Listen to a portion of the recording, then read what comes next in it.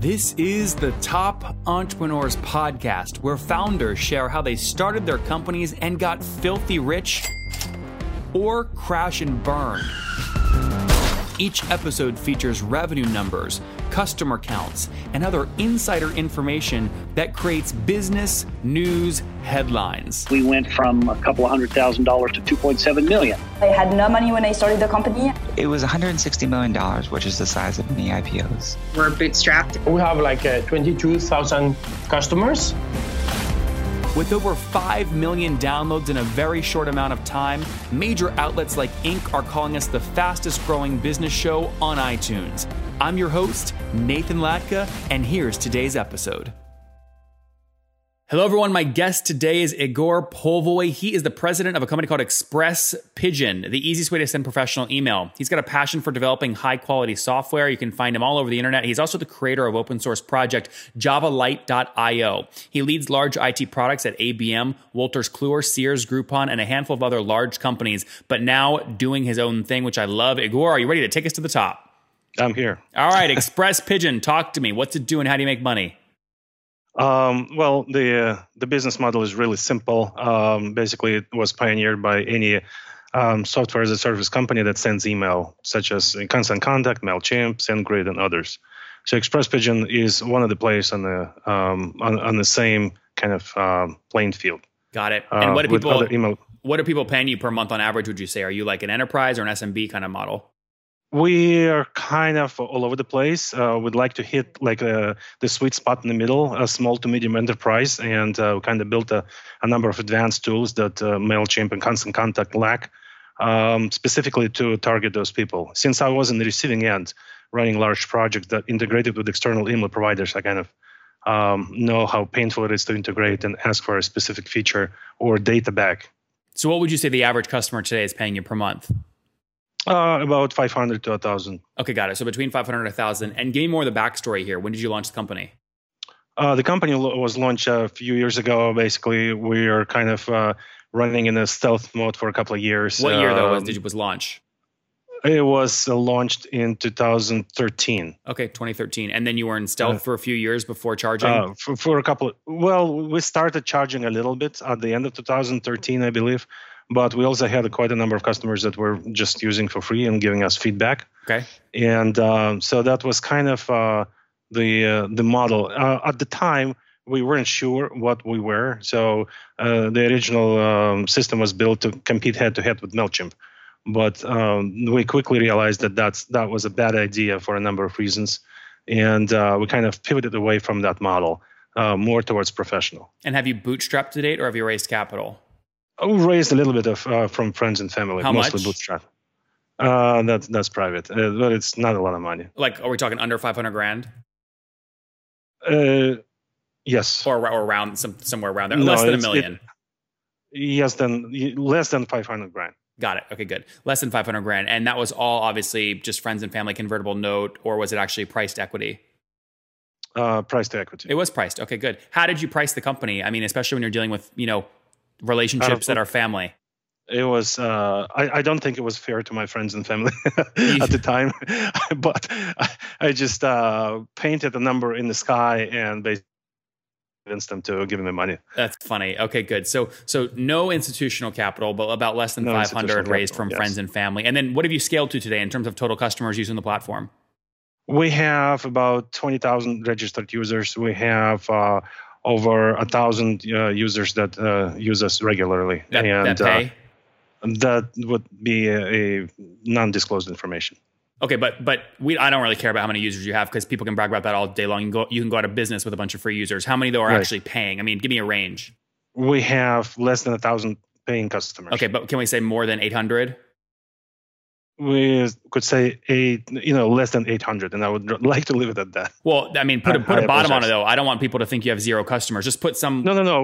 We're profitable. We are paying for themselves. We're making some profit, and we're growing. In other words, we have a healthy team, and we are not going broke or close the doors because we have no paying customers. Got it. But usually when people give me that answer, they say we have at least this many. They don't say we have less than, which is an interesting way to phrase it. That's what I'm trying to get at. So just put some, I mean, you have more between 100 and 800. Is that fair to say? Oh yeah. Okay, it's fair. I just don't want to. I want to give you credit. I mean, it's hard to get a new customer. Oh, we certainly have more than 100 paying customers. Okay. I mean, you can put whatever minimum you want. You're giving me nothing, right. So I'm making something right. up. All right. Totally. So we'll say between 100, we'll say between 200 and 800 ish customers. Okay, that's helpful to understand. Like that. One of the tricky parts about a business like this is churn. How are you managing churn? We are managing churn by providing the services that other companies do not. So our target customer, we don't. It's not to say that every customer is a target customer. Some customers have been with us for 3-4 years, 4 years, ever since the inception, and they've been very happy. And I'm not talking about flower shops that sell that send their newsletters about flowers. I'm talking about professional corporations that send, let's say, hundreds of thousands of transactional emails per month, and they depend on us for their business. So we provide high quality of service. Our system is rock solid. Our system has a lot of features that a lot of competing companies just do not have. So Igor, what is all this is great, but ultimately it comes down to the number. I mean, what is churn? How many companies are you churning every month? We do not churn large customers pretty much at all.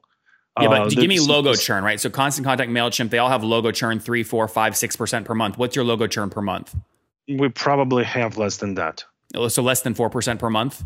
Less than 4% per month. Okay, yeah. got it. Now, what if a customer leaves us, it's a big 5-star alarm, and we kind of go into like why this happened. Can we bring him back? Does any one customer make up more than 10% of your revenue? Yes, we have a couple of large customers that actually go over that, and that's troubling. Got it. Yeah. So you're very much. Well, let me ask you, your team size. What are you at today? We have less than 10 people on the team. How many of them are dedicated to hand-holding those enterprise clients? We all are.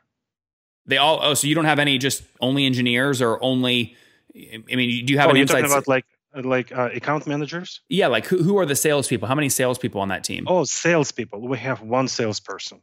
Okay, got it. So they manage all those enterprise accounts. Now, if there's a technical issue, obviously it goes to you, but they manage the accounts.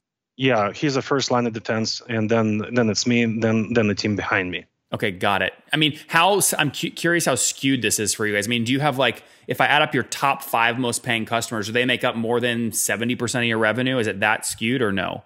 It's probably less than that. It's probably less than 50%. Got it. Well, I mean, and this makes sense. I mean, you came from companies like Groupon, right? Which would be enterprise accounts if they were using a solution like this. Yeah, I'd be floored if they, but they would never use ExpressPigeon. They'd probably just, hey, let's acquire ExpressPigeon and use it as a product or a project. Yep, that makes sense.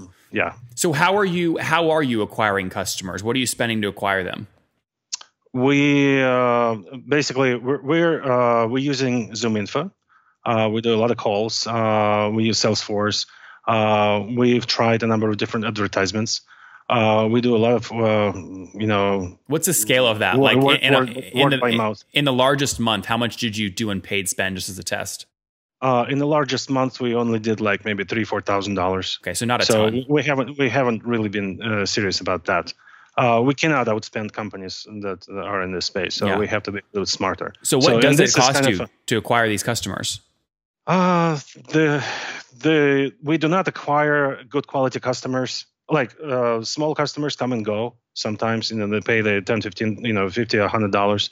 We don't really pay much attention, but larger ones, they're sometimes takes a long time to acquire. So, for instance, a local Chicago company, Fuda. Have you heard of Fuda.com? They're funded by Lightbank, just like Groupon, and they came out of their incubator about 5 years ago, and they've been growing. They just raised $25 million, and they're in the business of scheduling lunch food to professional buildings, and they're operating in every metropolitan area today. So they send hundreds of thousands of. So did you close them? How long did it take you to close them? A year and a half. Oh, wow. Okay. Basically, they were with MailChimp, and but they are a professional company. They're an email marketing company because they send emails with lunch menus, like a few hours before lunch and then a half hour before lunch, and everything has to deliver. Everything has to look great. And MailChimp would just shut down their account willy-nilly left and right because they would exceed the threshold. Many of you know I am buying companies that I really, really like, and there's no quicker way for me to get to the bottom of what is happening on that website than using this tool called nathanlatka.com/hotjar, HOTJAR. It basically will give me a recording.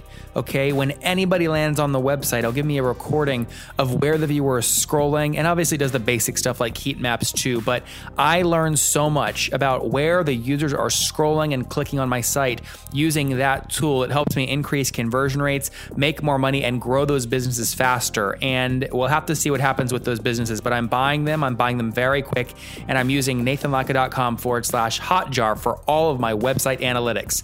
You can too. I work with them. It's totally free. You can go to nathanlatka.com/hotjar. No credit card required. Again, use it as much as you want. nathanlatka.com/hotjar. I'll see you there.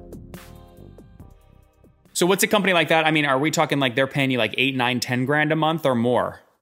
No, they're paying less than 8 grand a month. No, okay. No. I'm just looking at your pricing page. Your most expensive one is $6,800 per month for 1.6 million subscribers. We go more than that. For some customers, but for them, we kind of craft a custom pricing plan. Got it. For someone like Fuda, MailChimp could not and will not provide them private IP addresses, and we do. So we do a lot of stuff that other customers do. Of course, there are other systems or companies that do provide IP addresses, but provide a lot of value add on top of that. How do you look? I mean, do you measure things like lifetime value or no? We are not there yet, I guess. Yeah. Lifetime value, yes. We're probably estimating that the lifetime value of a customer is roughly 24 months. Yep. Which makes sense, by the way. If you do 1 divided by 4% monthly churn, that gives you 25 months of lifetime value multiplied by $500 a month. They're worth about $12,500 to you on average. Obviously, you have big enterprise ones worth more. Right, but we haven't really lost a lot of large customers, and the few that we did lose was for reasons outside their control. They were acquired, or they were given like they contracted a marketing company which quote unquote included email marketing for free, and of course nothing is free, but it was very difficult to convey them Sure. Convince them to stay. So when you look at kind of the growth of the company, I love that you're bootstrapping this. What are you able to grow at year over year, totally bootstrapping? You mean revenue? Yeah. We're under $1 million, if that's the question. Sorry, I mean, how fast are you growing? So if you're We're not growing fast, unfortunately. And one of the reasons you don't always have to grow fast, by the way. The right answer is not always a big number. Right. So we probably experienced about 40% growth last year. But the reason for that is acquiring some large volume customers, which is always a risk of losing that. So it's kind of, I don't view this as a healthy situation. Got it. So you're doing about 80 grand a month today. Is that accurate? If you're under $1 million? We are under $1 million annually. Yeah, so $1 million divided by 12 months comes up to about 90 grand or 88 grand per month. So I just picked a number below that. We're doing less than that. Okay, got it. Are you doing more than $500,000 a year? We're doing right about. Right. Okay, that's still a healthy business. So $500,000 a year, $500,000 a year is basically 44 grand per month. So if you grew 40% year over year, what you were doing about 12 months ago, you were doing right around 34, 35-ish grand a month. Something like that. Yeah. And is most that growth over the past 13 months, has that come from like one big enterprise account closing, or is that like 100 people paying $200 a month? We picked up a number of customers, but I'd say that probably 70% of that new growth came from a few large senders. Yeah, that makes sense. That makes sense. Very good. Well, let's wrap up here, Igor, with the famous 5 one-word answers here. Number 1, what's your favorite business book? My favorite business book? I don't know. None. If you don't read them, don't make one up. Actually, it's a book that was put out by the 37 Signals founder. Rework. Rework, exactly. That's the one. Number 2, is there a CEO you're following or studying right now? Jeff Bezos, even though he's so far away. Number 3, besides your own, what's your favorite online tool? My favorite online tool is email. Which one, though? Well, my favorite online tool, you mean email? Yeah, like, well, just in general, what's your favorite online tool for building the business? For building the business, that would be, being a technical person, I would say that it would be Mockups, the one that allows me to quickly build and prototype products. It's like mockups.com? Yeah. Okay. With a Q. With a Q. Okay. Number 4, how many hours of sleep do you get every night? No more than 6. No more than 6. And what's your situation? Married, single, you have kids? Married, yes. How many? I mean, yes, married, yes, kids. How many kids? 2. 2. Okay. And how old are you, Igor? I am 55. 55. Last question. Take us back 35 years. What do you wish your 20-year-old self knew? That I can do a lot more than I thought I could. There you guys have it from Igor. He wishes he knew back then that he could do more than he thought he could. He's now flying solo, doing his own thing. No pun intended. His company's called Express Pigeon. So on flight, doing well, growing. He obviously wants to be growing faster, but launched in 2013, team of 10 people focused on really beating MailChimp and Constant Contact, especially in the enterprise email marketing space. They've got about 200 customers, currently doing about $44,000 a month in revenue or $500,000 a year. They've grown that about 40% year over year, less than 4% monthly churn, which is healthy. And again, acquiring customers quickly, usually via the one salesperson, but also doing a lot of ZoomInfo stuff, just cold outreach. Igor, thank you so much for taking us to the top. Right. Thank you so much.